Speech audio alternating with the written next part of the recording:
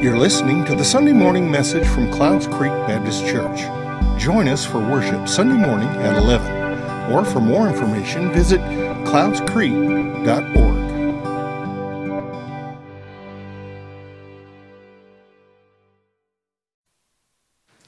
Good morning. How's everybody doing? We doing good? This is a weird year because Christmas is on a Saturday. I can say it's weird because it only happens like once every 7 years or 6 years or however math works, because leap years change things, right? So because of that reason, we are starting Advent next week. Next week kicks off Advent. So we're going to take a break from our series, Flawed Church, that we've been in over the past few weeks, looking at the church at Corinth, and we're going to start talking about looking towards Christmas, looking towards the manger scene, looking towards Jesus coming down to earth. So make sure you're here for that next week. We will go ahead and hop in to celebrating Christmas together. So we'll sing some Christmas songs. Y'all know those are my favorite. I don't love them, for those of you who don't know. I'm not a huge Christmas song person, but that's my own flaw, and I own it, okay? I understand I'm not like everybody else. Anyway, continuing on our series, Flawed Church, this morning, we're looking at the church of Corinth, and we've kind of seen all of these things that they struggle with. If you're following along with us, you can open up your Bibles to 1 Corinthians chapter 9. That's where we'll be reading from this morning. Last week, we were talking about how Paul explains to the church at Corinth that although they may have the right to eat food that has been sacrificed to idols, that it's not a big deal, you might have this right, but if you are causing someone else to sin because of it, then you need to not do that. And we talked about the surrendering of your rights, and we talked about valuing and loving others over our own freedom. Right? That we may have the freedom to do something, but that doesn't mean it's the right thing to do. Paul, I give a more detailed explanation of that because we're kind of picking up on that. This first section here in 1 Corinthians chapter 9, Paul is continuing that thought process from the end of chapter 8. So he starts off the day, again, recapping that. I don't know how well you know me, but I am an incredibly selfish human being. That was a little more shock than I was expecting. I thought I would be like, yeah, we know. I'm just a really selfish person, right? Like, I'm the person that if there's like a plate of cookies and there's the last cookie, I'll just eat it. Like, I'm not going to ask if anybody else, if anybody else had wanted it, they would have eaten it already. So I'm going to eat the last cookie, or I'm going to be the first one to say, hey, you guys, is it okay if I eat this, right? I'm just a really selfish person. It's something that I've struggled with my entire life. And I'll tell you the best way to fix the struggle of selfishness is to have children. If you have children, they will bludgeon the selfishness out of you. You don't get a choice anymore. You don't have a choice. You've got to get up. If your kid comes and wakes you up at 3 a.m. because they wet the bed, you can't just be like, go sleep on it. I don't care, right? You got to get up. You got to stop your sleep. You have to lay down your own selfishness for your kids. It's a tough thing, y'all. Let me tell you. Being a parent, a lot of y'all know this. It is a tough thing to lay down that selfishness and to put someone ahead of you. And that's what we see this whole chapter, is this idea that Paul is saying, look, we have to change our self. Is this issue of self comes across a lot in this passage. Paul starts off, kind of seems out of the blue. He's defending himself as an apostle and kind of giving an explanation of hey, I know that there's been some questions and people were allegedly questioning his officeship, is that a word? Of whatever, his actuality of being an apostle. And they were like, hey, is Paul really this? And it boiled down to the fact that he was also a tent maker. It's that he wasn't just teaching in churches, he was also a tent maker. And so people were like, okay, are you really, is this really who you are? And so he starts off with a defense there. And then he actually, so he's defending that and defending the practice of making money from preaching, and then explains that he doesn't have to. It's a little weird when you read it. So we're going to read it all together, and then we're going to go back and talk about it. Picking up in 1 Corinthians chapter 9, verse 1. He says, am I not free? Am I not an apostle? Have I not seen Jesus our Lord? Are you not the result of my work in the Lord? Even though I may not be an apostle to others, surely I am to you, for the seal of my apostleship is in the Lord. This is my defense to those who sit in judgment on me. Don't we have the right to food and to drink? Don't we have the right to take a believing wife along with us, as do the other apostles and in the Lord's brothers and Cephas? Or is it only I and Barnabas who lack the right not to work for a living? Who serves a soldier at his own expense? Side note, nobody does. Like the government reimbursed for housing and taking care of a soldier. Who plants a vineyard and does not eat its grapes? Who tends a flock and does not drink the milk? Do I say this merely on human authority? Doesn't the law say the same thing? For it is written in the law of Moses, do not muzzle an ox while it is treading out the grain. Is it about the oxen that the Lord is concerned? Surely he says this for us, doesn't he? Yes, this was written for us, because whoever plows and threshes should be able to do so in hope of sharing in the harvest. If we have sown the spiritual seed among you, is it too much if we reap a material harvest from you? If others have this right of support from you, shouldn't we have it all the more? I think it's really interesting that Paul says all this. He's like defending it. And then he says this, but we did not use this right. On the contrary, we put up with anything rather than hinder the gospel of Christ. Don't you know that there are those who serve in the temple, that those who serve in the temple get their food from the temple, and that those who serve at the altar share in what is altered on the offer? In the same way, the Lord has commanded that those who preach the gospel should receive their living from the gospel. But I have not used any of these rights, and I'm not writing this in the hope that you will do such things for me.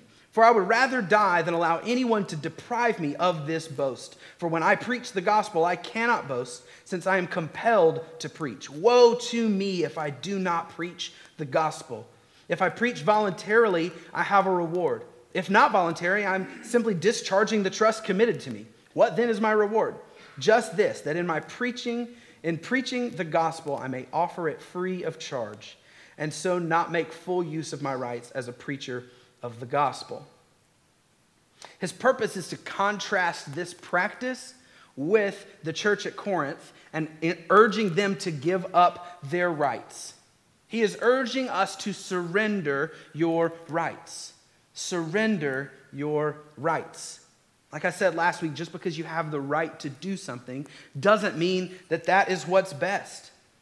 Paul here, he's a missionary, right? Like he is having these travels, and he moves from city to city and country to country, and he's doing a lot of moving. So I think that when Paul enters into Corinth, he doesn't really like have a plan for how long he's going to stay. I think that he's probably like, you know what, I'll stay here as long as I need to, and then I'll go on. He was only in Corinth for a year and a half. So he gets there, and I think that his thought process has to be, I need to make money even while I'm traveling. So he was kind of this artisan tent maker. Like, that was a common thing to like make things and sell them. And so that's what he did. He was like, I'm not going to just depend on one church because I know I'm going to be moving around a lot, so I'm going to make tents, and that's where my wages are going to come from. And then he also talks about how he's compelled to preach the gospel. And so this idea that he was still working was looked down on by the social elite. So the people in Corinth, they were like, are you really an apostle? Like, you can't really be an apostle because you're working. Like, you shouldn't be working. If you're really supposed to be one of the upper class, like, you need to quit your job. And that's kind of what the expectation was. And he's writing them to tell them, I don't have to do that. That doesn't make me any less of an apostle because I make tents. He explains that his reward is preaching the gospel, not money. He's like, I do this because my reward is preaching the gospel. Money in the church can be a bad relationship. It can be really bad. If a pastor feels like he's an employee, he might not preach on certain things if he thinks it might get him in trouble, right? Like, he might be less likely to make the congregation uncomfortable if he feels like he works for them. And it's like, I got to make sure I got to keep my job, so I don't want to hurt anybody's feelings. I got to make sure that I'm keeping them happy so that I don't lose my money. Or he could be doing it to get rich. There are people who make money doing ministry, and then there are people who do ministry to make money. There are people who just make money doing ministry. This is what they do. And then there's people who enter into ministry looking to make money. And Paul is trying to avoid all of that. He's trying to avoid either they're working for the church, and so he feels like he can't get on to them, or maybe the risk or the accusation that he's taking too much from the church. And so he's like, you know what? I'm just in it to preach the gospel. And I'll tell you that is the sign of a good pastor, is that they are just in it to preach the gospel. That's the point. The church is not a place where it's like, okay, well, I need to look for, it's probably time for me to look for a bigger church that maybe has a little bit of bigger salary. And that's not how it works. If that's what your pastor's doing, they've got the wrong focus. Pastors are where they are because they're called. I have no desire to go to a bigger church, a smaller church, to make more money, to make less money, to move to a different city. I'm called to be here. And so that's why I'm here. And if I ever get to the point where I'm in it for the money, fire me, right? I don't want to be here. It's not what I'm about. And that's what pastors are supposed to be, is I'm here because this is what God has called me to do. That's what Paul is saying. He's like, look, Jesus literally blinded me and talked to me on the road to Damascus. And he was like, hey, you're going to go share the gospel. And Paul was like, got it, done. Paul was very specifically instructed to do what he is doing.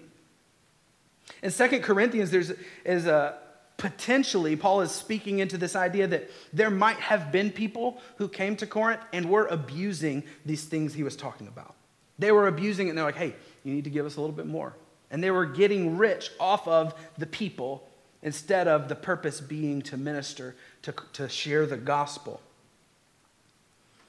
And so what Paul is saying, he's saying all of this, and the point of this passage is not whether or not pastors should get paid or not, or if they should take a salary, any of that. This is just the example that he's using, again, to say, surrender your rights.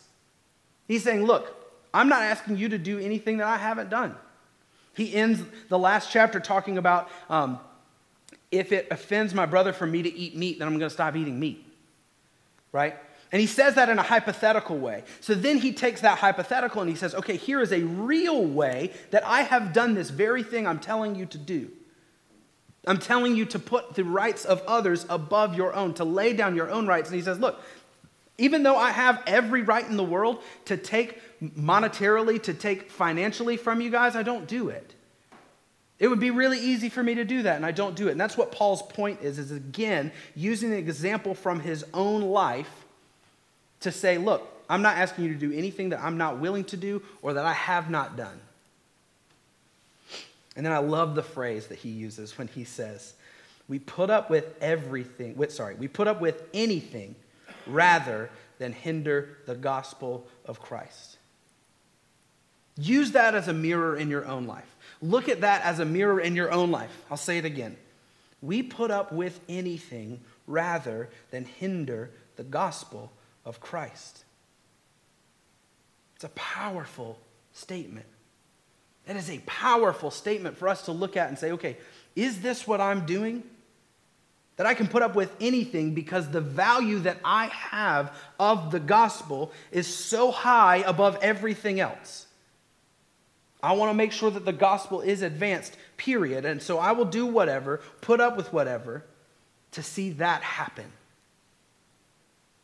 He's giving up his rights for their sake and for the sake of the gospel.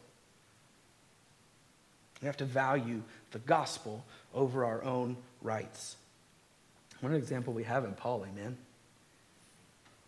May we value the advancement of the gospel over exercising our own rights. He continues in verse 19. He says, though I am free and belong to no one, I have made myself a slave to everyone to win as many as possible.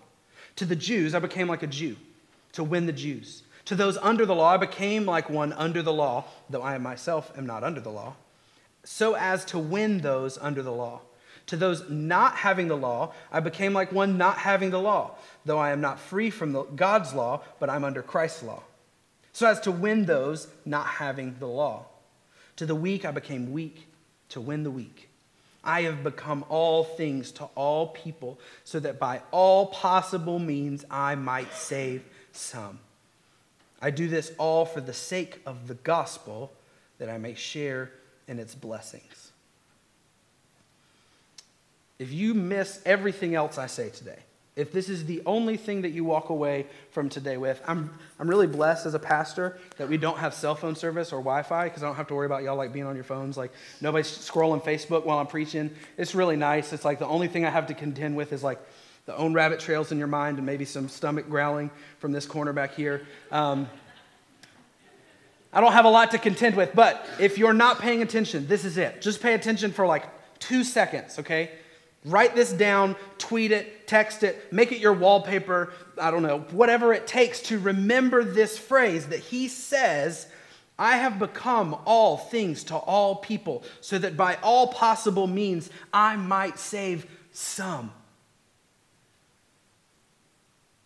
I have become all things to all people, so that by all possible means I might save some. I've told you all this before. I grew up a Georgia Tech fan. It's not my fault. It was my dad's fault, and he's here today, so I can actually blame him. I grew up a Georgia Tech fan, and then I got to where I didn't really care much about college football. Because if you're a Georgia Tech fan, you don't really care a whole lot about college football.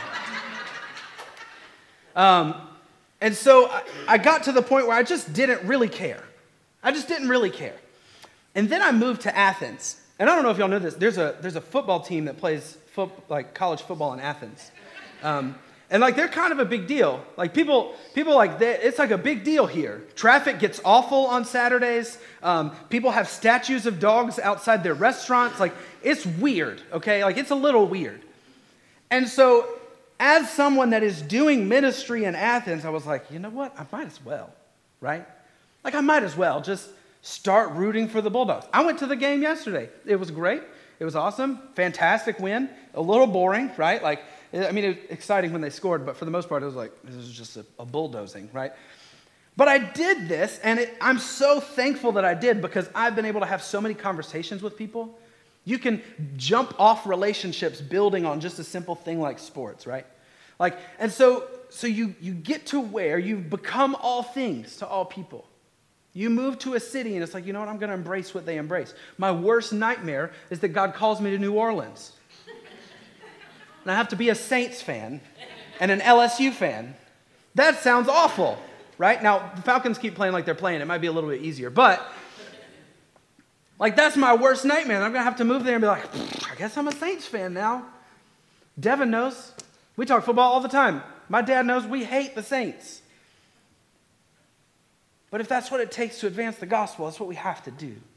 We have to be willing to let go of literally everything to say, you know what, whatever it takes to advance the gospel. However, I can build relationships with these people to advance the gospel. So do you do that? Are you willing to give up the Georgia Bulldogs for the eternity of your neighbor? Are you willing to set aside your political beliefs for the advancing of the gospel?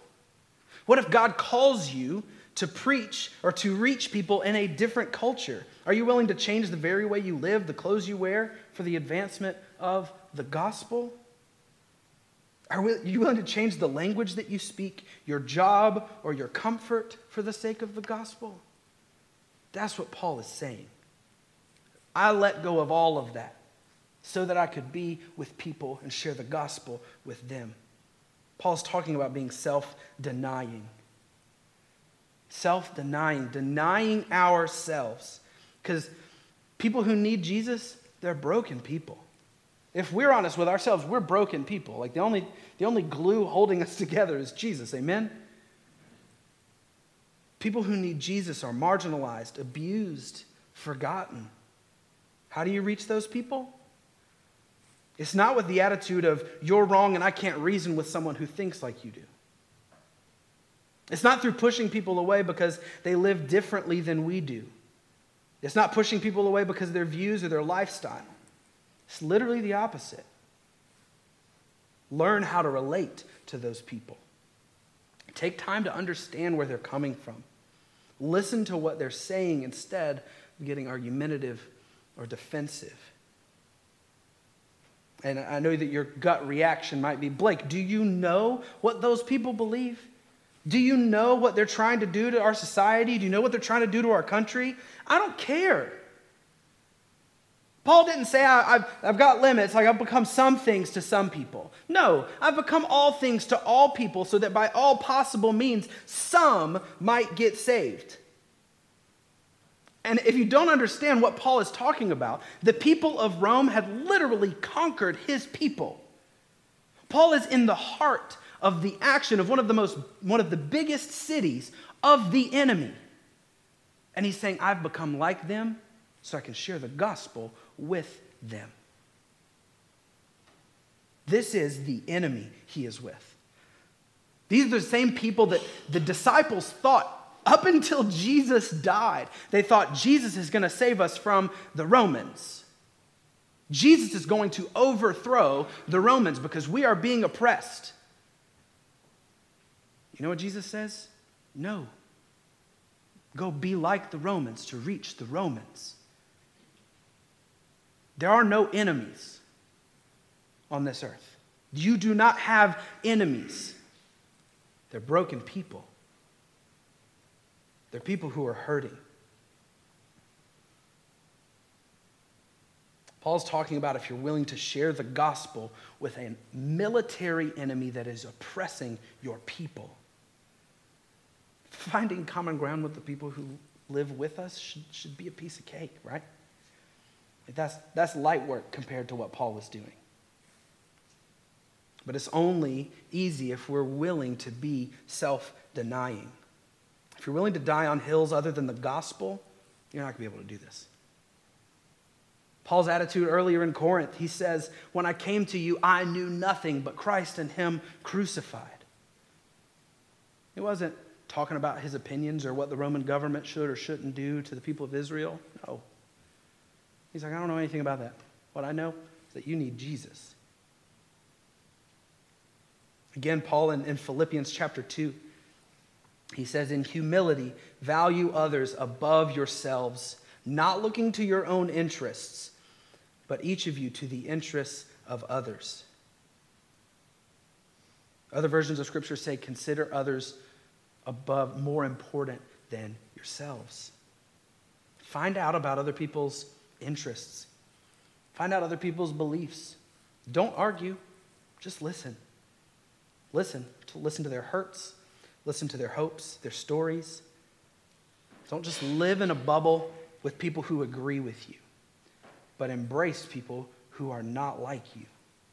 Value others above yourselves. Too bad it's not always easy as changing your football allegiance to a better team, right? 1 Corinthians continuing in chapter 9, starting at verse 24. He says, do you not know that in a race all the runners run, but only one gets the prize? Run in such a way as to get the prize. Everyone who competes in the games goes into strict training. They do it to get a crown that will not last, but we do it to get a crown that will last forever. Therefore, I do not run like someone running aimlessly. I do not fight like a boxer beating the air. No, I strike a blow to my body and make it my slave, so that after I have preached to others, I myself will not be disqualified for the prize. At this time that Paul is writing to the people at Corinth, they hosted one of the largest sporting events outside of the Olympics. Every 2 years, they had this massive sporting event here in Corinth.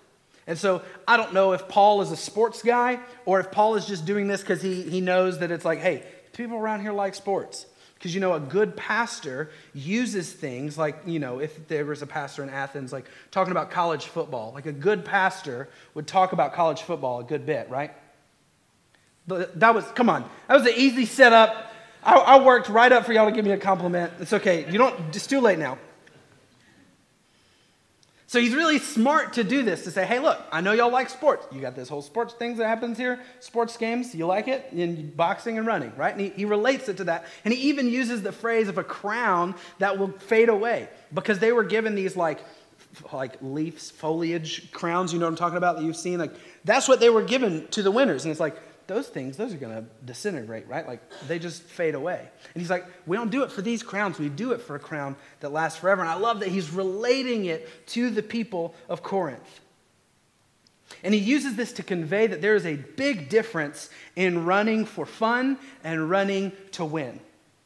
Right, Jeffrey? That's right. Like, you can run for fun, and that's one thing. But if you want to win, you got to train hard. Jeffrey and his wife, they run a lot. They go run. Y'all run this weekend? Yeah, ran a 10K yesterday in Browse. Did you win? Hey, he's just in it for the fun. That's fine. When it comes to running, that's fine. If you just want to be in it for the fun. But if you're in it to win, you have to train a whole different way. There's a whole different level of training that you have to do, and that is what Paul is talking about. And I love the metaphor of boxing that he uses, right? Because he's talking about how difficult it can be to live for Jesus. You have to be self-disciplined. You have to be self-disciplined. Because there's going to be a lot of things in the world that try to throw you off course. Your own flesh, your natural bend is always going to be towards sin. And then there is a very real enemy who is pushing after you, who is chasing you to try to get you to live for any kingdom other than the kingdom of God. Shadow boxing is not going to prepare you for the trials that life is going to throw at you. If you're a boxer, you can have fantastic technique. You can have really fast hands. You're going to be like, I'm ready to go. But the first time you take a punch in the face, you're going to be like, what just happened, right? If you're not preparing to get punched in the face, you're going to lose. If you're not ready for the things that are going to come at you, doesn't matter how good you are offensively, because you're going to get knocked out real quick. And so Paul is saying, look, I don't shadow box for this. I'm not doing this for fun. I'm not doing this just so I could say, hey, I'm a boxer. He says, I'm doing this so that I can win. Sometimes that takes throwing punches at my own body to make sure I am staying disciplined. To live for the sake of others. To put people above ourselves. It doesn't just happen from church attendance. It doesn't just happen from a knowledge of God and things about Him. It takes discipline. It takes work. And again, I've talked about how this is not about religious performance, and that's not what I'm talking about here either. Because Jesus has done it all. Jesus has saved you. You cannot do anything to earn salvation or add to your salvation. That's not what Paul is talking about here. He's talking about carrying out, living your life in a way that honors Christ. There are things that we can do to make sure that we are staying connected to Jesus and living our lives in a way that honors Him. Those things are actually called spiritual disciplines. There is a whole world of things that are spiritual disciplines. We spent, those of you guys who were with us on Wednesday nights, I don't know what, like 2 years going through spiritual, it's been a long time that we spent going through spiritual disciplines. I have this awesome book that's just like 75 or more spiritual disciplines and a brief overview of them. It's awesome. It's fantastic. And these are things that are not necessarily all like, hey, this is a requirement. You need to do this if you're living for Christ, but things that can help us. Some things that you're probably familiar with. Bible reading. Read your Bible. That's a spiritual discipline. Whether you're reading it and you're reading the message version that we have here, the story version, that it's like, hey, I just want to know more about God, and I'm reading it like devotionally. Like, I just want to know more about God. Or whether you are getting into deep Bible study and saying, hey, I want to get into some original languages. I want to get in and see like, hey, what does this version say about this? What does this version say here? Deep Bible study is a spiritual discipline. Prayer is a spiritual discipline. It's something that you do to stay connected to God. And then there's different types of prayer. That's what I love about this book, is it talks about all these different types of prayer that I didn't even know existed, right? Like different ways that you can pray. Contemplative prayer. Breath prayer. Praying scripture to God. Liturgical prayer. Prayers that people have said for years, or praying specific things that have been written down and other people are also praying. Meditation. Meditating on scripture. Spending time just sitting with the word. Picking out a verse and just sitting with God and asking Him to reveal and to teach you and think on these things. Worship is a spiritual discipline. We come and we sing in worship. That is a spiritual discipline. We also share communion. That is a spiritual discipline. It's something that you are doing to remind your body, hey, this is what my purpose is. Sabbath is a spiritual discipline. Then there's the idea of pouring into other people. That is a spiritual discipline. Discipling other people, teaching one-on-one or in small groups, holding people accountable, accountability groups, evangelism. These are all ways that we can pour into others with our spiritual disciplines. Journaling is a spiritual discipline. To sit down and say, I'm just going to sit and write to God, or write about what God is doing in my life, or whatever it is a similar to meditation of I'm going to just sit and be in the presence of God. Even things like forgiveness, humility, controlling the tongue, unplugging, solitude, these are all things that we can do with the purpose of connecting to God. I'm going to do this for the purpose of connecting to God. Things that we put into place. That it's like, I'm not just going to come to church and casually, do Christianity for fun. I'm just in it for fun, and I'm just here for the fellowship and the breakfast that they do the first of the month, and they feed you a lot here, so I'm really just here for that. Like, it's not just for fun. Like, we have a purpose. We have something we're supposed to be doing. These spiritual disciplines focus on denying ourselves, and refocusing on God.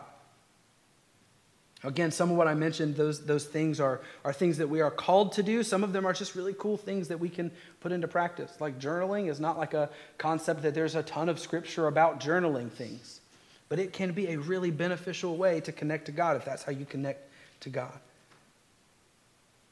It stems from the idea of letting go of ourselves, reminding ourselves, pushing ourselves towards God. It doesn't happen on accident. We may have things that we have a right to do, but that may not be beneficial to others. We have to be willing to know when it's best to surrender our own lives so that the gospel can advance.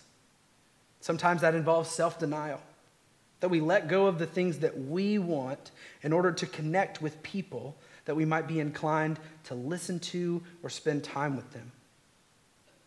Again, if you hear nothing else from today, catch this phrase that Paul says when he says, I have become all things to all people so that by all possible means I might save some. Live that. And you're not going to be able to do it on your own strength. You're not going to be able to just will yourself to do this. It takes discipline. We have to refocus, recenter ourselves on the things that God has called us to do. Because you're not called to live as a casual Christian, but to train with purpose because you have a purpose. To love and to share the gospel of Jesus with the world. Amen? Let's pray. God, I thank you for Paul's encouragement towards letting go of ourselves, to be selfless for the sake of the gospel, to be self-sacrificing, self-denying, and self-disciplined. God, I pray that you would just help us, that especially those of us who struggle with selfishness, that we just think about what we want and what we want to do and how we want to do things. God, you would begin to change our hearts and our minds. God, whether that's just through your supernatural pushing or God, through self-discipline, that you would give us the self-discipline to refocus, to prioritize living for you, to prioritize the gospel, to prioritize others. God, I pray that we would not live as just casual Christians. That we would not live as people who it's like, oh yeah, I go to church sometimes. And that's the depth of our faith. But God, that we would seek after and push to be more like you. To live in a way that honors and is thankful for the sacrifice you made. That respects others, that puts others in front of ourselves. We would love you with all our heart, all our soul, all our mind, all our strength. and we love the people around us. And we consider them as more than ourselves. It's in Jesus' name we pray. Amen.